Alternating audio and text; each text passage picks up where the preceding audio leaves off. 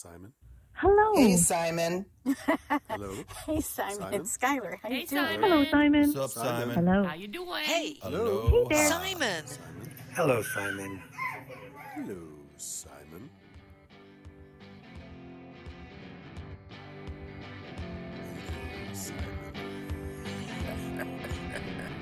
This is Conversations with Storytellers, a podcast of wisdom, thoughts, and folk and fairy tales from our elders. And I am your host, Simon Brooks. A meeting with professional storytellers. On this episode, unfortunately, there is a popping sound that came over on the recording and I couldn't get rid of it always, so I apologise for the tech side of things. This episode features Fran Stallings, biologist, dancer, storyteller. Fran started telling stories as she taught, and then later started telling to her kids, and earned money to become a professional towards the beginning of the Renaissance in the early 80s, and she's still at it. Fran is such a wonderful, warm person and a great teller of traditional tales. Here she shares her journey and connection to Japanese stories and Hiroko Fujita. Fran shares her work process and why folk and fairy tales are important to her. Please welcome Fran Stallings. Fran Stallings, thank you so much indeed for joining me here today on the interwebs. Very happy to be here. I'm glad that we were able to make this. We've been talking about this for a while, and now it's happening, which is wonderful. So I was reading about you, and you've done quite a lot, actually. And I don't think people know, generally speaking, how much you've actually done. I've been with this for a while, and so I've had a chance to do different things. Right, but I mean, looking at you started off in you're a Queens girl, right? Yeah. Grew up in Far Rockaway, which will be flooded at some point in the near future. Yeah, probably, right? But I love the name Far Rockaway. It's just an excellent place for a storyteller to begin their life, I think.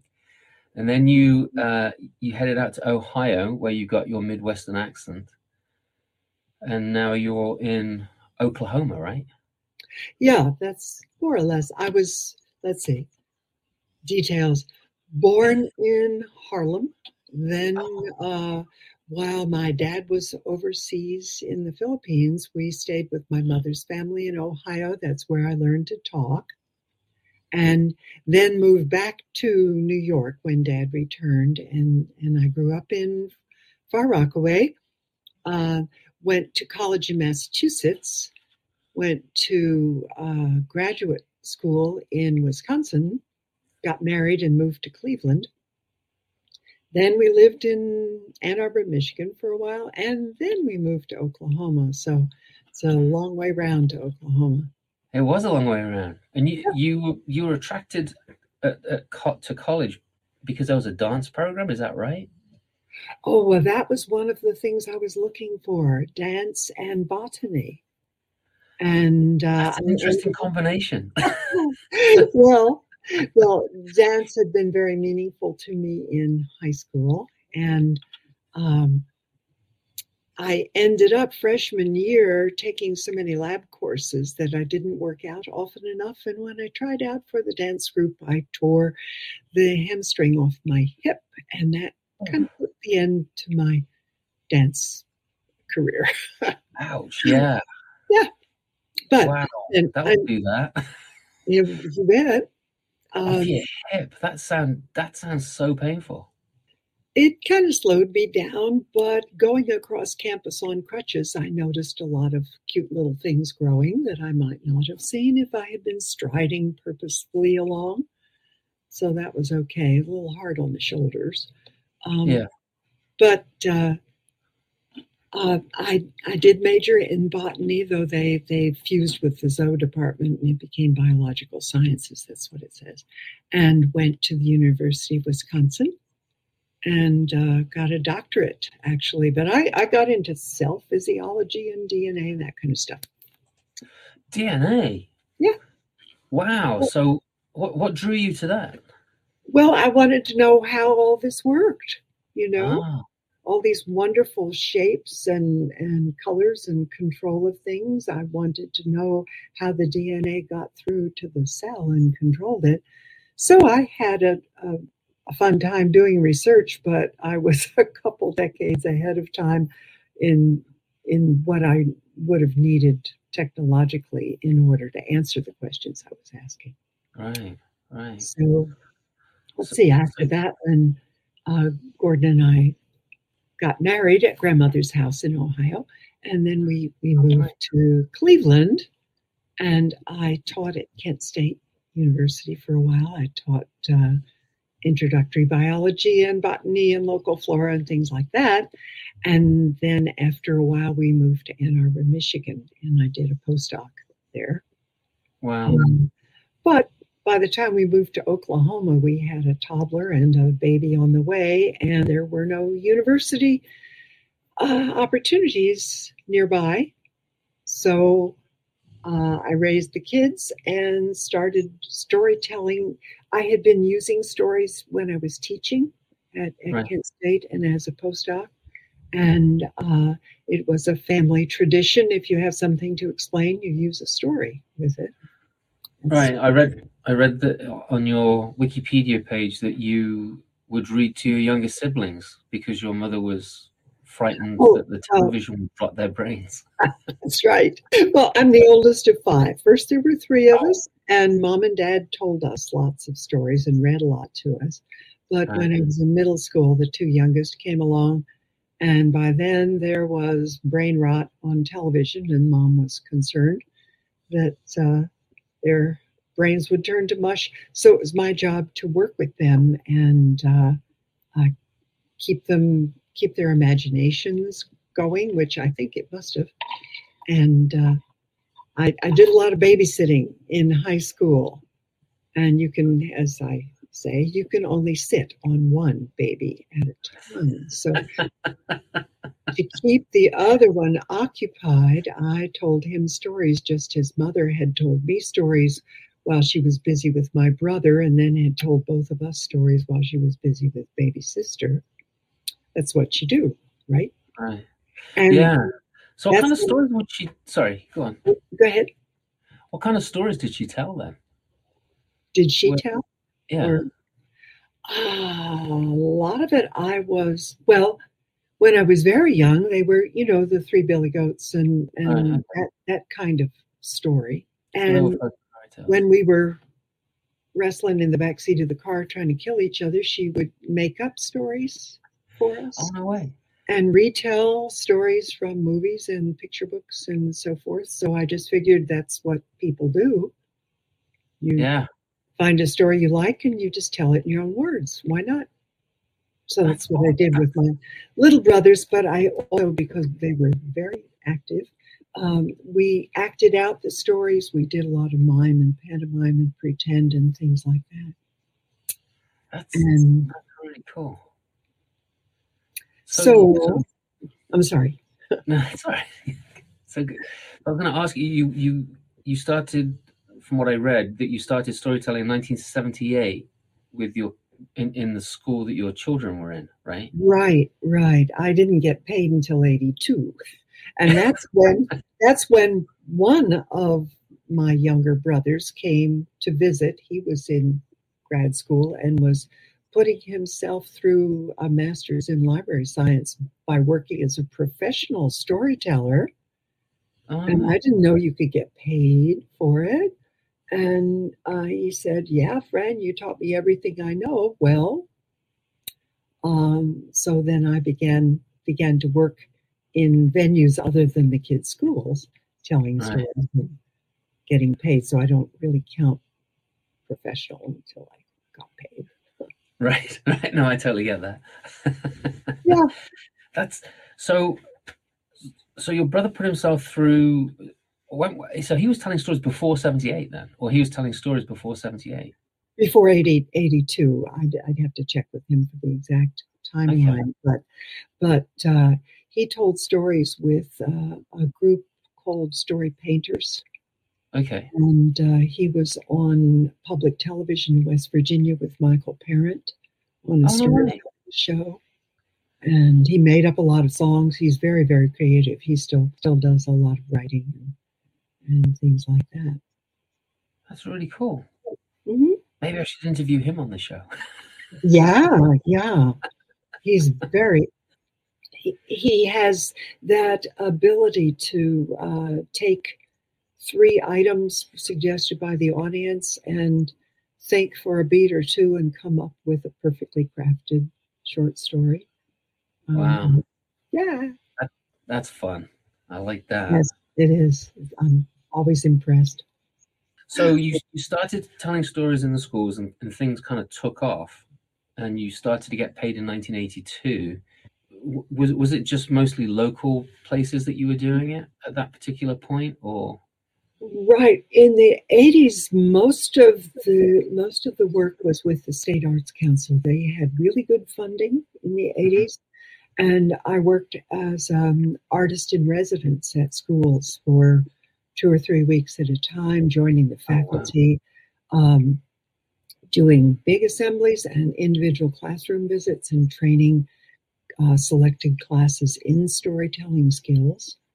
And the teachers would ask for stories from Switzerland or stories about palm trees or, whatever they were studying. And that's a terrific way to build your repertory. Yes, it is. Yes. That was before the internet. So right. I had a lot of books of stories. I know it always saddens me when we go to a library and they have the shelf of like books for sale and I see some of the folktale books up there. I mean, it's a good win for old, Well, I know, but I don't know, it makes me sad. Folktales are old. That's the point. Right.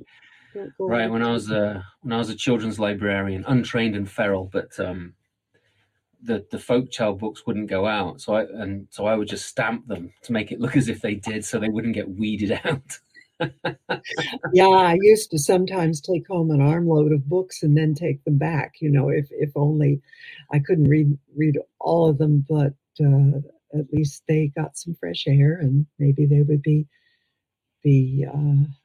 kept for a little while longer. Yeah, that's important. So, how you ended up going to Japan? Mm-hmm. When was that?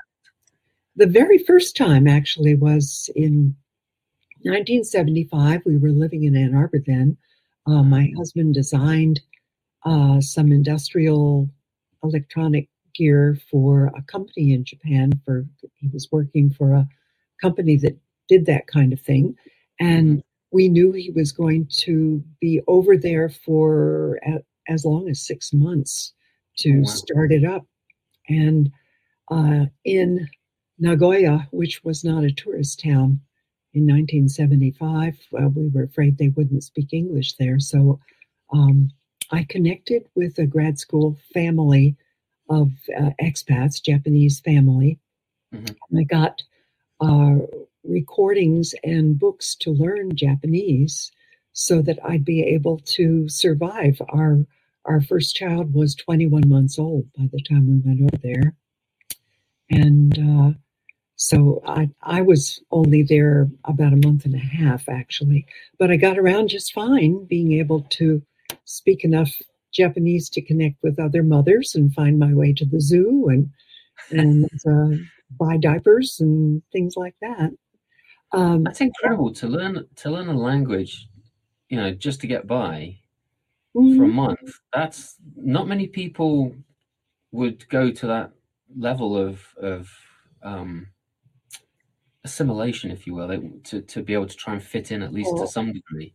I figured we'd be stuck in the hotel if I couldn't talk with people, because I knew that students were being required to study some English in high school, but hey, how's your algebra?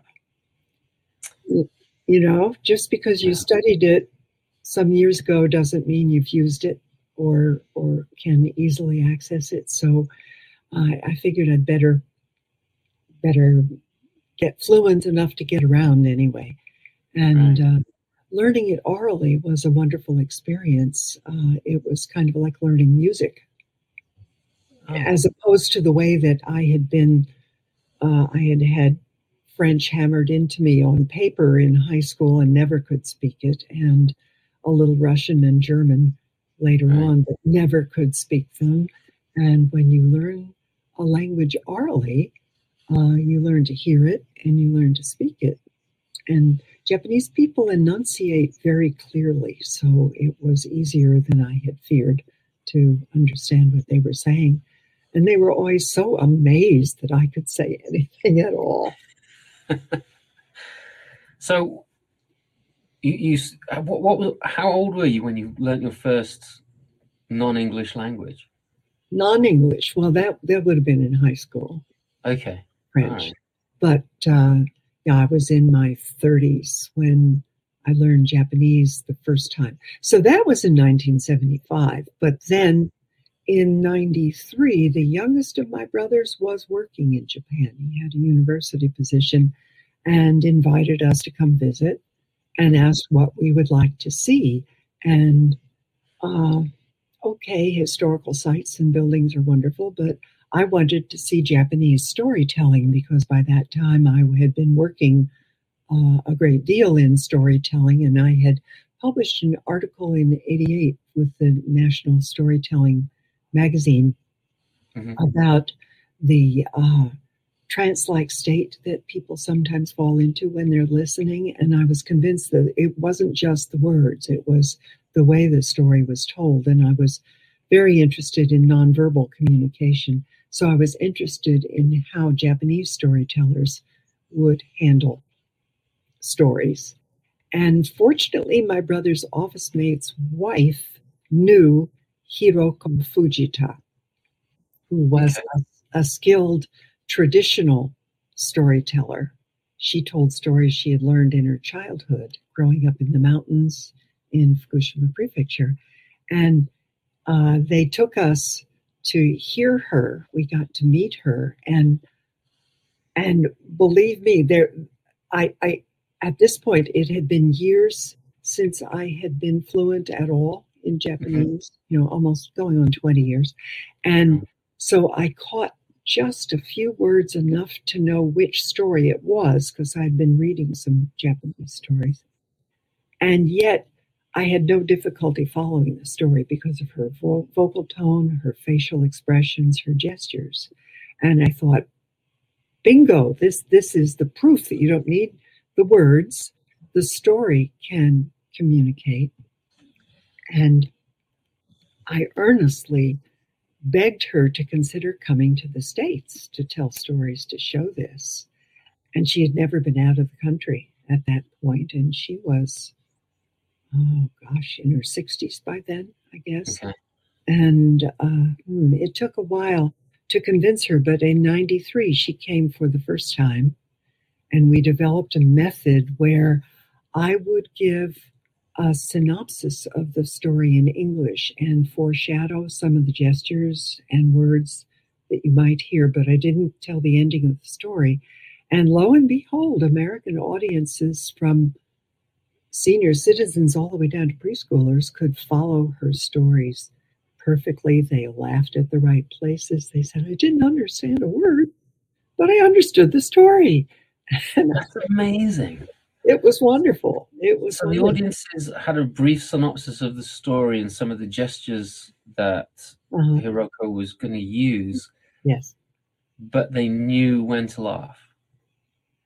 I had been to the opera. I had read the analysis, the synopsis of the story. And then you watch the actors on stage. And, even if they're singing in English, you can't understand the words because they're going all over the place with the melody. But you could follow what was happening. You knew what to expect. Yeah. And they were telling the story with their bodies and their voices beyond what would go onto a printed page. And I thought it was a very powerful. So we used the opera as the model for what we did. Okay. And she ended up coming for 20 years, almost every spring. We traveled around to 22 different states. We always went to Stillwater, Oklahoma, because there were friends there with OSU who loved her work and always made us bookings in schools and libraries and other places. And by the time we were coming back at the end of those 20 years, when we did public performances, there were young adults bringing their children. Oh, I bet, yes. To see the stories that they had enjoyed when they were in school. And that's amazing. Isn't that phenomenal? I was out walking my dog, who you can probably hear snoring in the background, I don't know. But Mo and I were out on a walk in the woods, and I bumped into these people who also walking their dogs, and the dogs are running around. So we're just like shooting the breeze, chit-chatting and stuff. And this woman was telling me about this storyteller that she remembered seeing in school when she was in elementary school. And, just like pulling questions out, asking if she remembered any of the stories, like, if because I couldn't remember the name. And then she said, he told a story about strawberries. And I was like, was it J.O. Callahan? And she was just, yes. And this woman was probably in her 40s. And she remembers seeing him when she was a kid in elementary school. And people don't realize how powerful these stories can be, right? Really stick. Yeah, they do stick with you. I've had young adults come up to me here in town and say, I remember you used to, when I was in second grade, you used to come tell me stories. Tell me stories? Yes, because they had that feeling that the story was just for them. And that's always exciting and wonderful. Yes, it is. Even if it makes us feel a little old. Yes. Yes, Sonny, I remember going to that school. Dear. So how long did these tours last that you did with Hiroko Fujita? Well, they were generally at least 3 weeks. I think we did one that was close to 6 weeks. Where we, when we started in Houston in South Texas and ended up in Wisconsin in the north and followed the springtime north. That was lovely. Washington, D.C., we got to see the cherry trees, which she was missing at home. The West Coast, we were in San Francisco and other places. So, as I said, about 22 different states that we got to. That's so neat. And you also wrote some books with her, right?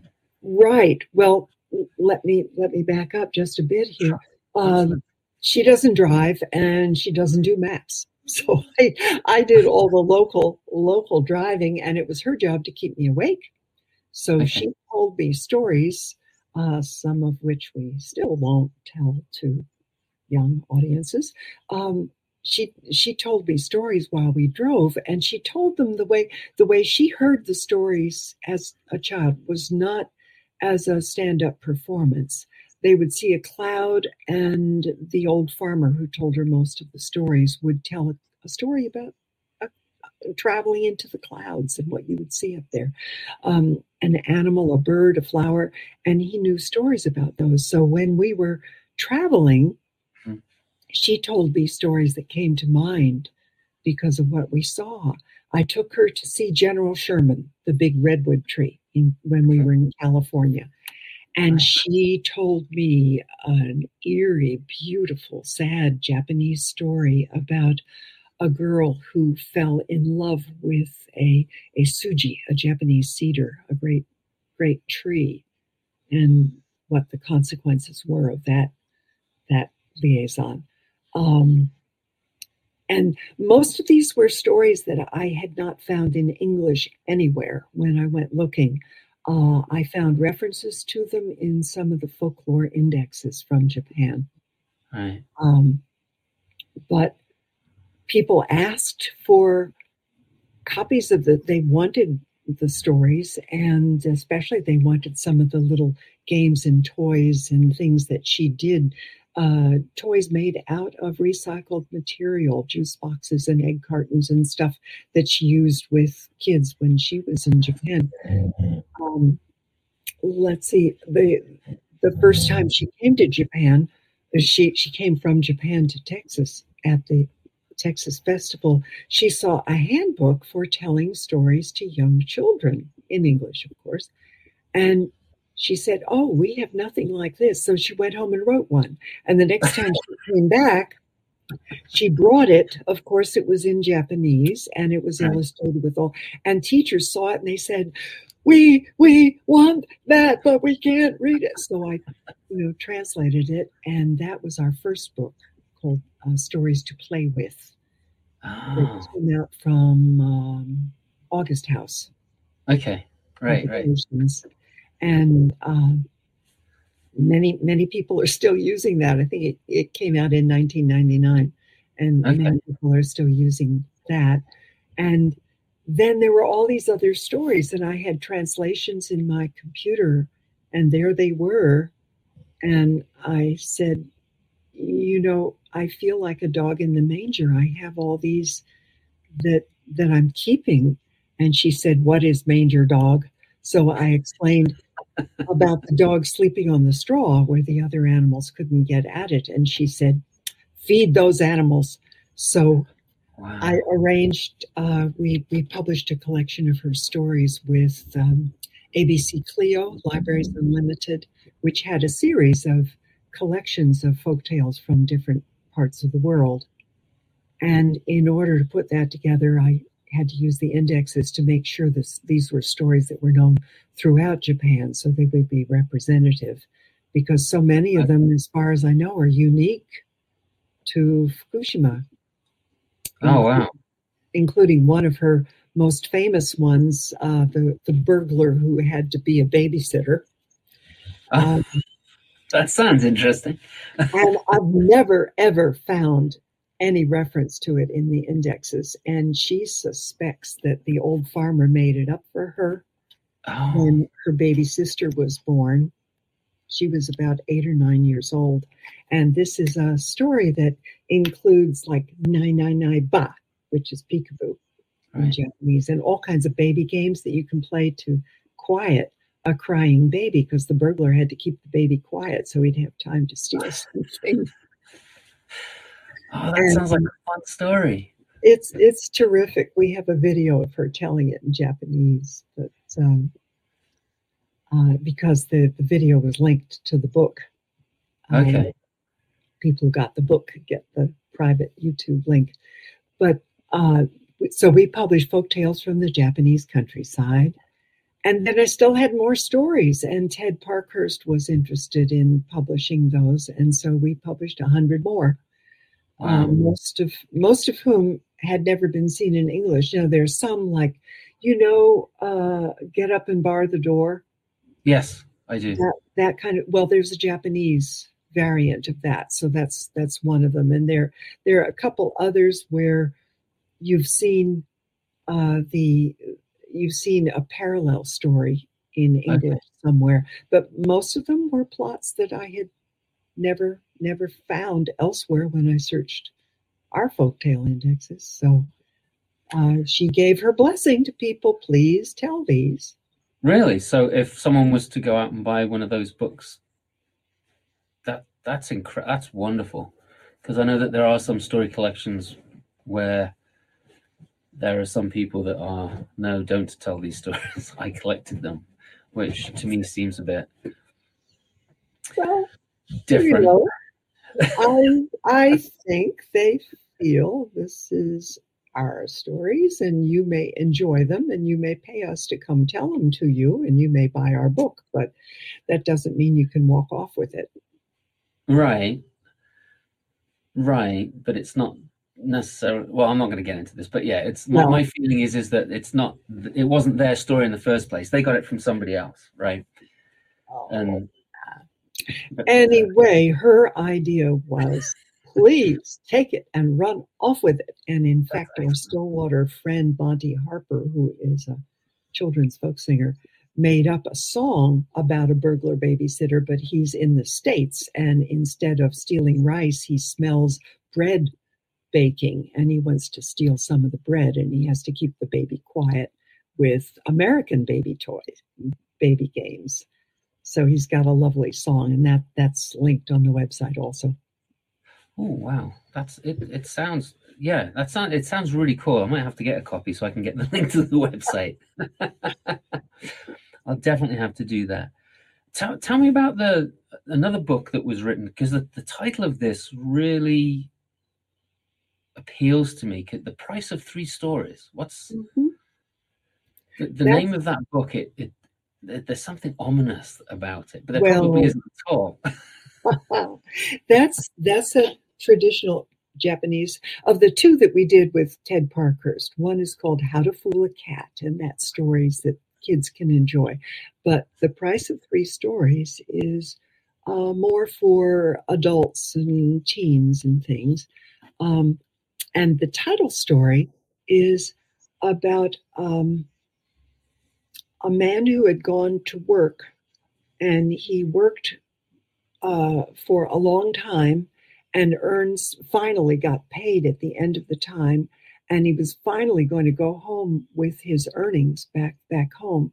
But he saw a shop that was offering stories for sale. And so he went and bought one. But instead of a story, it turned out to be more like a proverb of the sort of, oh goodness, I haven't told this story for so long, I forget the details. But it was, one of them was, don't stay in a hotel, in a big fancy hotel, stay in a small one.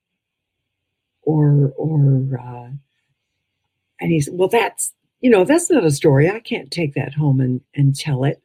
So he paid for another one and then for a third one. And each time it was just a proverb or a piece of advice. And he had spent almost all of his money, but finally on the way home, it was getting rainy and he needed a place to stay. And instead of staying at the big place, he turned around and stayed at the little one. And the big one was hit by a big wind and collapsed. And, things like that. So It turned out that the advice was very prescient in his case. And he got a story to tell at the end of his journey, right? He had that story to tell, that's for sure. So, how do you? So you had all these stories that that the dog was sitting on. Yes. How did you pick the ones that you did choose to publish? Well, the trick, as with when we were selecting stories for our performances, it had to be a story where the plot line was simple enough that people could hold it based on a short synopsis and follow clearly enough, and genuinely Japanese, but not requiring a whole lot of explanation of the cultural background. Because many of the stories that are still in my computer depend pretty heavily for explanation of why a particular thing is done in a certain way. In fact, when she was an adult and realized she knew all these stories and they were coming back to her memory, she took classes at Tokyo Women's University in social history to discover that, yes, indeed, people used to do things this way.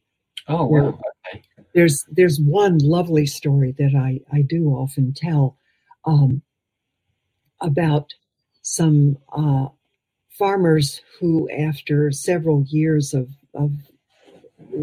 bad crops, finally raised enough rice to pay their land tax, because rice was the money that was used for currency, right? Currency. And the head farmer was so pleased that they could at last do this that he invited all the farmers to a feast at his place. And they were horrified because they were used to just sitting around a common pot and scooping with a spoon or something. And they knew that at a proper feast there would be special manners, and they didn't know the manners. But the head of the farmers had been to proper feasts, and he told, I guess it was the mayor was having the feast, and the head farmer knew the manners, and he tried to tell them, first you pick up your chopsticks with one hand to the other hand, then pick them up properly, then a sip of this and a bite of that. And they couldn't remember the sequence. It was so long and tricky. So he said, that's all right. We'll be sitting in the line. You just watch me and do everything I do. Well, that worked all right. He'd do it down the line, do another thing down the line, until finally he had finished the prescribed order and he reached for his favorite food, which was like a candied sweet potato. And he almost had it to his lips when it dropped and it hit the floor and rolled away. Paton, koro, koro, koro. So the next farmer picked up a piece of sweet potato and dropped it. And so on down the line. And he tried to stop them by waving his hands. So they waved their hands on down the line. And he was so mortified that he leaped up and ran out of the room, stepping on the tail of his fundoshi, which was a wrapped loincloth. Okay. So his underwear unwrapped and fell on the floor as he ran from the room. And so the others did that too. And that was the end of the feast. Well, I have to figure a place in the story to explain what is fundoshi and why it was wrapped that way, to explain to non-Japanese people Right. that it was liable to come untucked and loose and so forth. Well, we do this story. I often get volunteers to come up. Oh, yes, they want to be in the feast. They don't know that they're going to be losing their underwear and running off stage. So we often pick the principal or some other person. Nice. I like that. Sequence. But the thing is that after she had told that story in Japan one time, she got a call from the mother of one of the students who had come home insisting on eating his meal in that procedure. And she said, "Where did you learn this?" And Fujita-san said, "Well, a story I learned when I was a child." And the woman said, My field is the history of the emperor's court.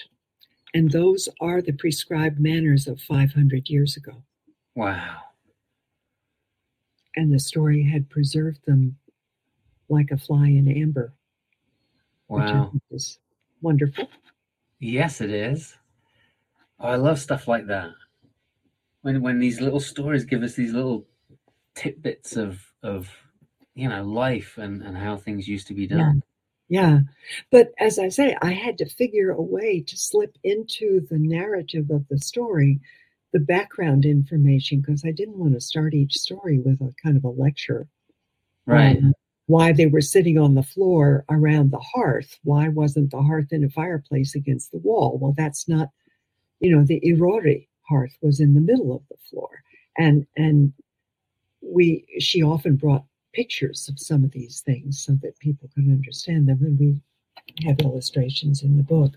But that's a trick when you are translating stories from another culture, to insert the essential cultural information without warping the story out of shape or without giving a very boring lecture in advance.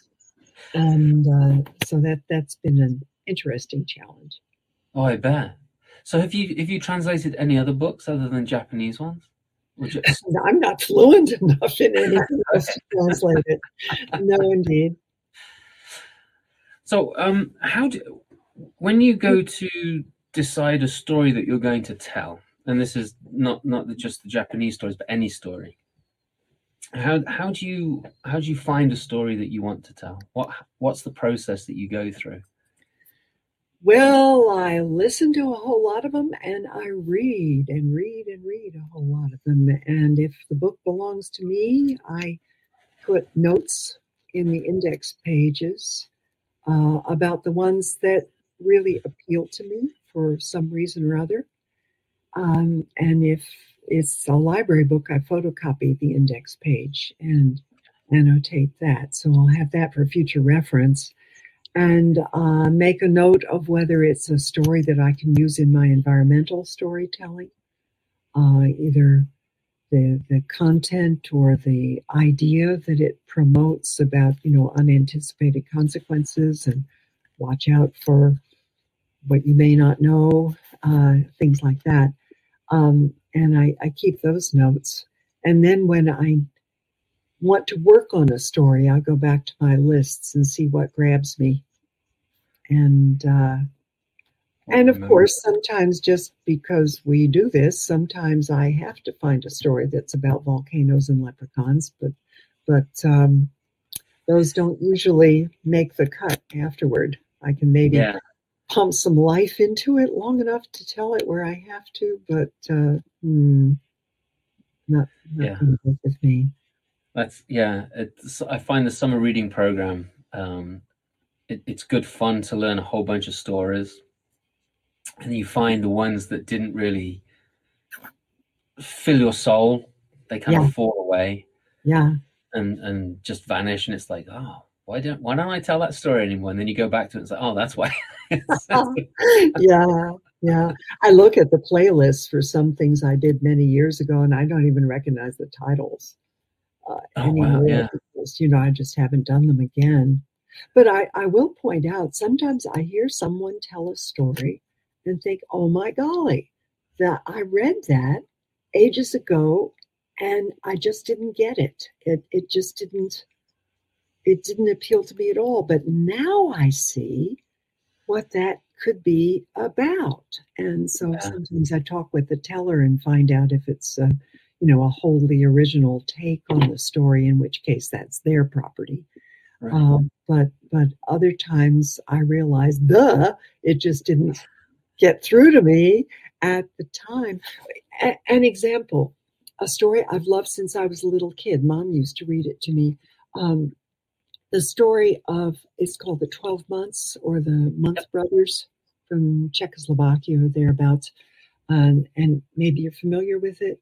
I am, Sort of Cinderella-ish, stepdaughter being forced to go out in the snow in the middle of winter and bring back violets and strawberries and apples, 3 different kinds, and told, if you don't find them, we won't open the door. You'll just freeze in the snow. And she found the circle of 12 stones where the 12 months were sitting, and begged just to warm her fire over the low coals at that time.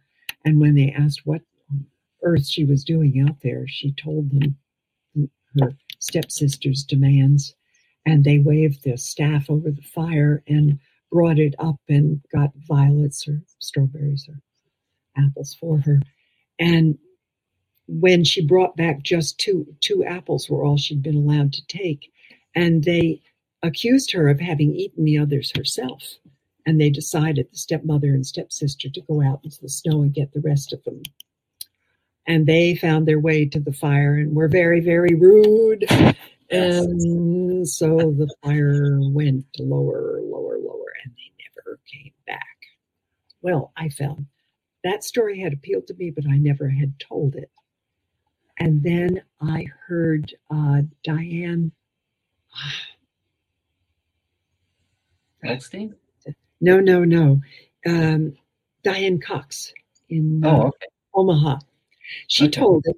And at the end of the story, with the happy ending, she said, and she never craved fruit out of season.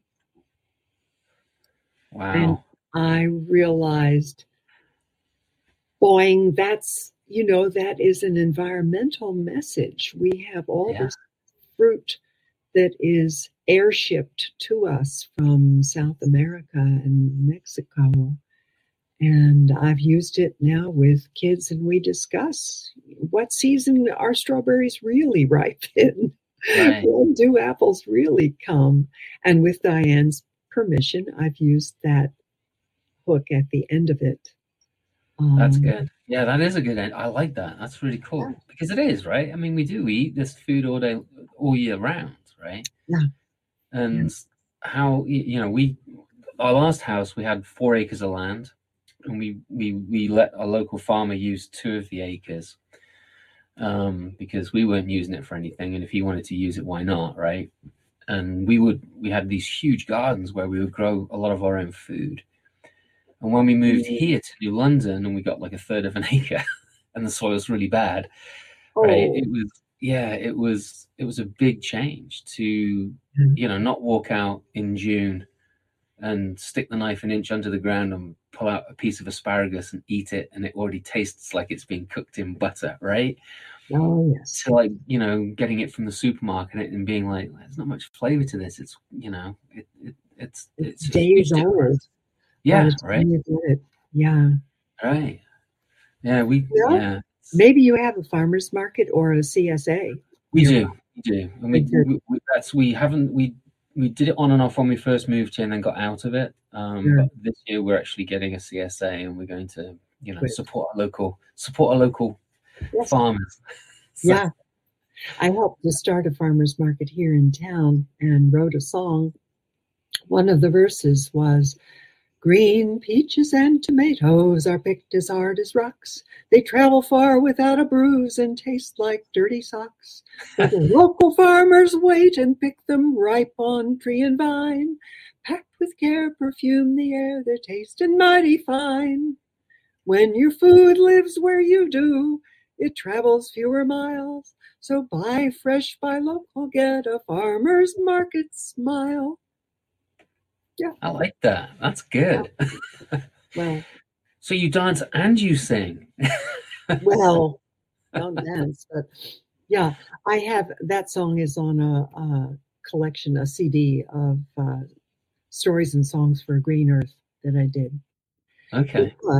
Because I loved working with Hiroko Fujita, and that is an opportunity that came along and I just couldn't turn away from it.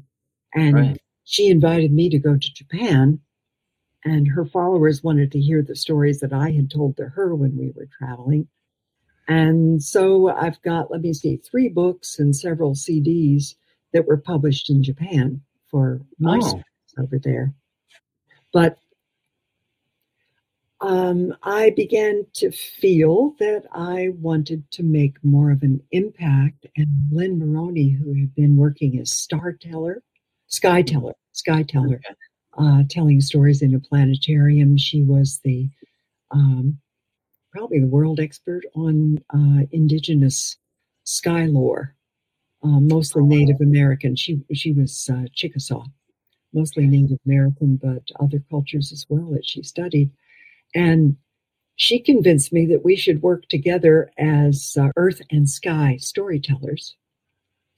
And we did programs in schools where she did the sky lore and the weather stories, and I did the plants, animals, and geography stories. And Lynn has retired now, but I'm still Earth Teller. And I really felt with climate change coming along that I ought to get even further into that kind of thing. So Linda Yamoto and I co-chaired 2 Earth Up conferences for the National Storytelling Network. These were virtual and worldwide conferences of performances and stories and workshops. And I'm coaching environmental storytellers from all over the world using Zoom, and really working to try to get people beyond telling nice nature stories, which are good. I say aware, care, dare. You need to be aware of what's out there and the things with which we share the world before you can care about them. And you need to care about them before you can dare to take any kind of action, whether it's just avoiding plastic single-use items or recycling cardboard, or demonstrating in front of the oil company or something like that. Yeah, so that's kind of the direction that I'm trying to go with my stories. And I'm also doing more, platform storytelling at festivals, and that's fun. You like that? It's fun. Well, okay. One of your questions. Let me see. What's your favorite part of the job? What lights you up? That's one of the questions you had written in advance. Yes. Yeah. And I have to quote Mark Twain, who said, "I love to hear a good story well told even if I have to do it myself. And it's fun. It's fun to stand there with the mic and put out a story to several hundred colleagues or people who've never heard storytelling before, and see that story hit its target and light them up and breathe together with the people who are listening. And it's just a very great joy. And I feel that as long as I can do that, I want to continue sharing the stories. Good. I'm glad to hear that. And you're also a bit of, I'm not sure if activist is quite the right word, but you've done some pretty cool things in your life, right? You helped with a women's shelter. Yeah. Right? Yeah. And then there was, what was it called? I can't remember. Hang on, let me have a quick peek. The Equal Rights Amendment. You worked with that as well, right? Oh, yes. That was when we still thought there was a chance of ratifying it here. But, and then here locally, we have had a number of celebrations of suffrage that included a reenactment of the time that Susan B. Anthony was brought up in federal court for the federal crime of voting while female. And we've had a reenactment of that. A local judge, Jan Dreiling, wrote up this play, and she's the only female in the cast, and all the jurors, of course, are gents that we recruit in the kingdom. But then we have to have a lot of people demonstrating outside, and I'm the MC, and I do some of the characters. And we have Sojourner Truth. We have a lot of other famous feminists who tried to get the vote passed, and so we have a demonstration for all of that. Did Susan B. Anthony ever meet Emily Parkhurst? I don't know. Emily Parkhurst was in England. Did she ever come to the States? Well, that's what I'm wondering. That would be an interesting story. That would. There you go. Maybe we need to look that one up. Yeah, good idea. So how do you craft your work when you've decided on your story that you're going to tell? What's the next stage?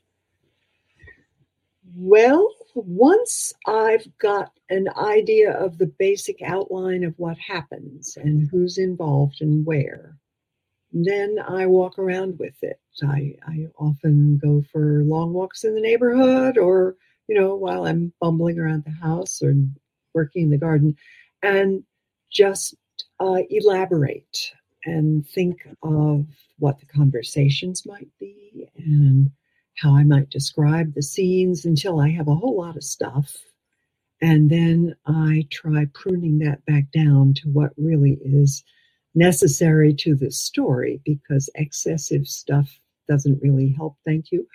And I practice telling the story to myself as I'm walking. I don't record and listen back. I hate to hear my voice. But I do practice, and then if it's for a performance where there's a time limit, I do use the timer on my phone and make sure if I've got to do any more trimming or if I've got space to elaborate a little more.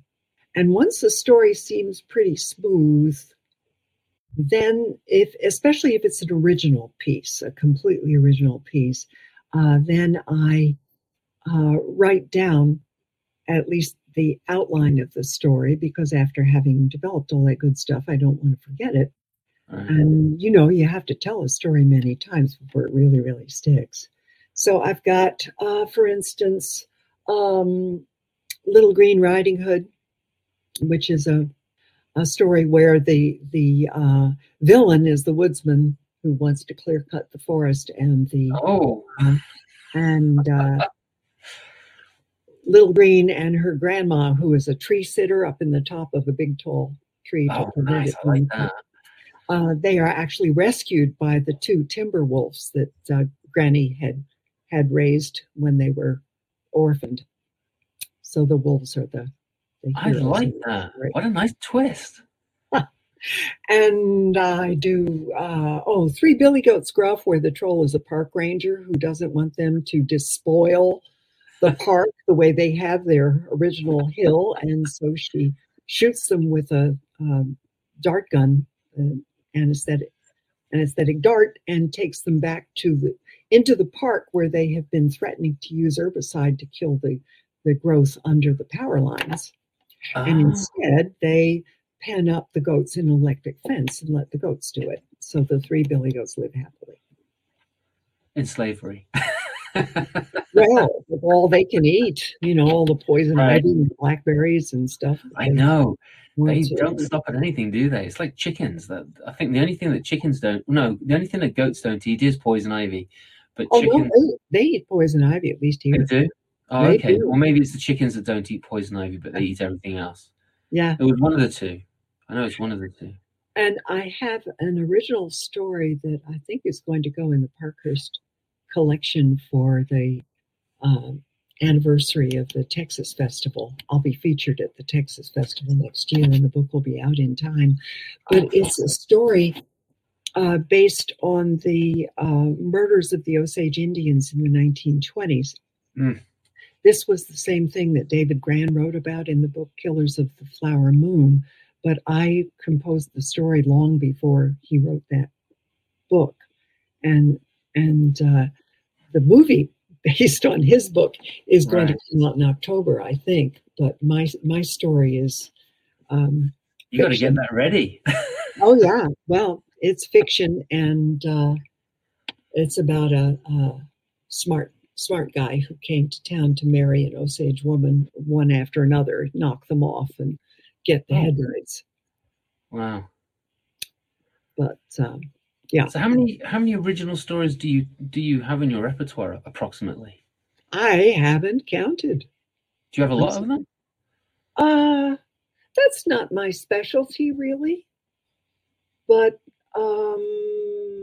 if you count family, I have a few family and personal experience stories, and that would be, I don't know, at least a dozen. But okay, that's not my intention, because I got into this because I love the old folktales. Right. Yeah. Same here. Yeah. And I want to keep them going, and so I try to. When I'm featured at the Texas Festival next year, the other featured tellers are Donald Davis and a gentleman who tells personal experience stories from his background, and a woman who, well, I've never heard her. I'm not really sure what her kind of stories are. And so it may be up to me to wave the flag of folktales. Yay, go Fran. But I may do some of my twisted ones because those are fun. Yeah. Right, you're right. They want you, and that's what you do, right? So that's what you bring. You bring it all, right? You don't just bring a part of it. Yeah, well, and people say, well, what do you do? Do you do just environmental stories, or do you just Japanese stories, or and the answer is yes, because I've got these in my backpack. Yeah, right. That's awesome. So we already talked about what really floats your boat, and that's hearing a good story. But what's the most important part of what you do you think? What do you see as the most important part of what you do and what you bring to the art? I think it's reminding people that you don't need a screen, and you don't need illustrations, and you don't need a soundtrack. You just need somebody telling you a story. Right. When I do school programs, my brother Ken made up a song about painting stories. And I tell them, I'm a visiting artist, but I didn't bring pictures, because you brought your eyes and your ears and your heart. And you will paint your own pictures. And so as I tell the story, use your eyes and your ears and your mind and your heart, and make the pictures that you want to see with the story. And then if you want to tell someone the story later, just rerun the pictures and tell people what you see, and you'll be able to tell the story. That's so cool. I like that. Can I borrow that? Well, Oddfog, he the way that he does that, he says that imagine a movie playing in your head as I'm telling the story. Yeah. Right. And I kind of like that, but it's I like to stay away from the movies and TVs and anything like that, because it's just like all everywhere. It used to be that you could walk into a restaurant and there wouldn't be a TV, and 50% of restaurants have TVs these days, right? And most bars have them. Yeah. And it's just like, just take them down. Like, you want to eat and talk to people. All I can imagine is that they think that the recorded babble is providing a sound screen so that people feel more private. Oh, I hadn't thought of that. That's a good point. I don't know, but it certainly makes it hard to have the conversation with all of that noise in the background. The thing that bugs me about recorded stories, whether they're video or even books, picture books, is that they're the same every time. Right. And it gives kids the impression that there's only one correct way to tell the story. Right. And so when I'm teaching storytelling, I often tell a simple tale that can be retold with two people. And then I get a volunteer to retell it with me. One person is the recurring character, and the other does all the different characters who speak with them.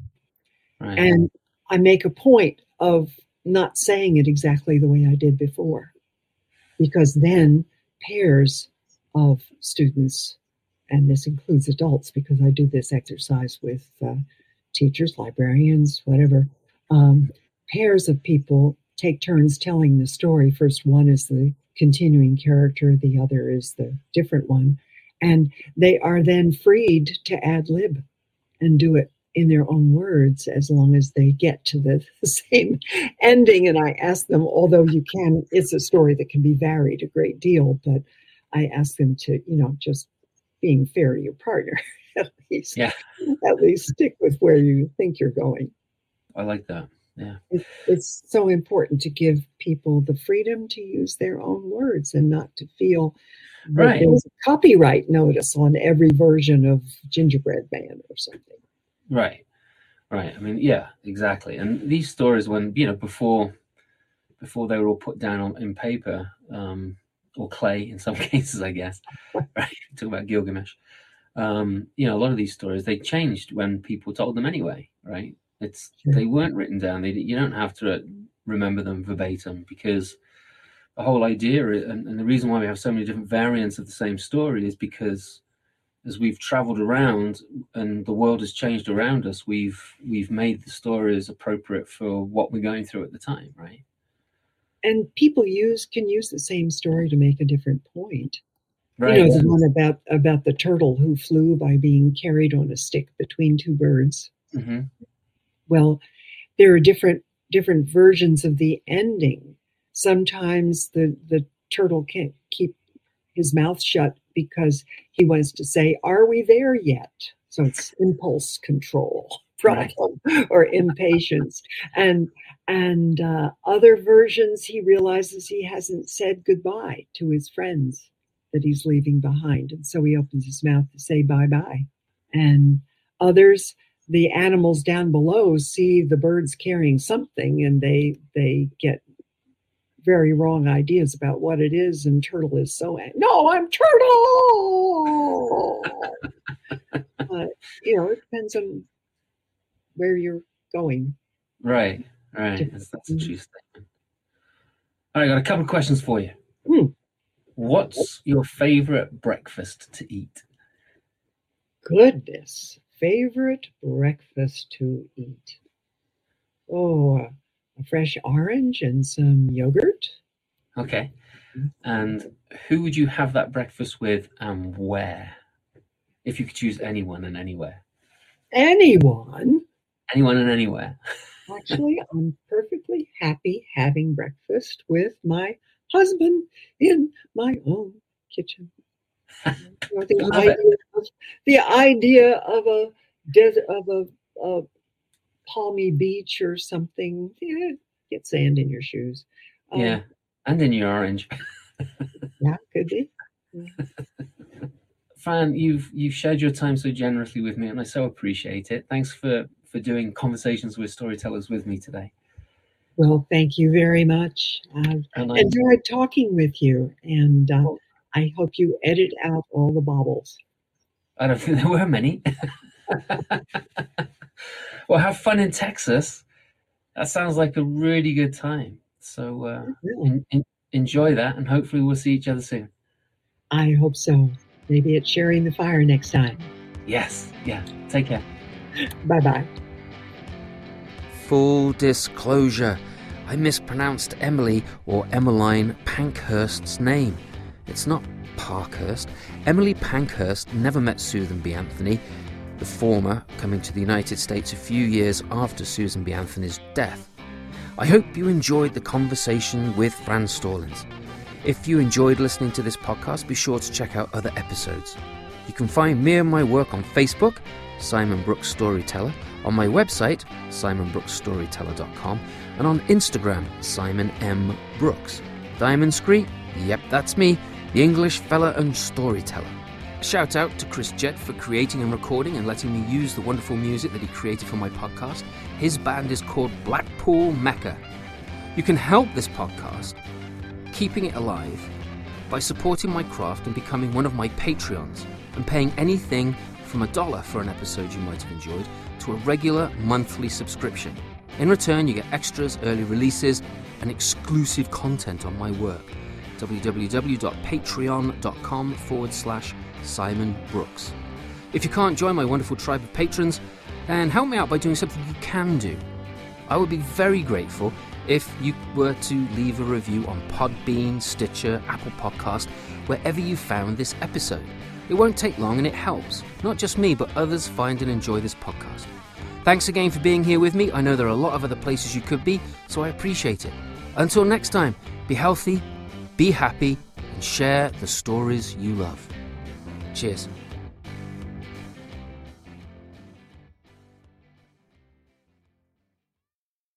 It's just a story.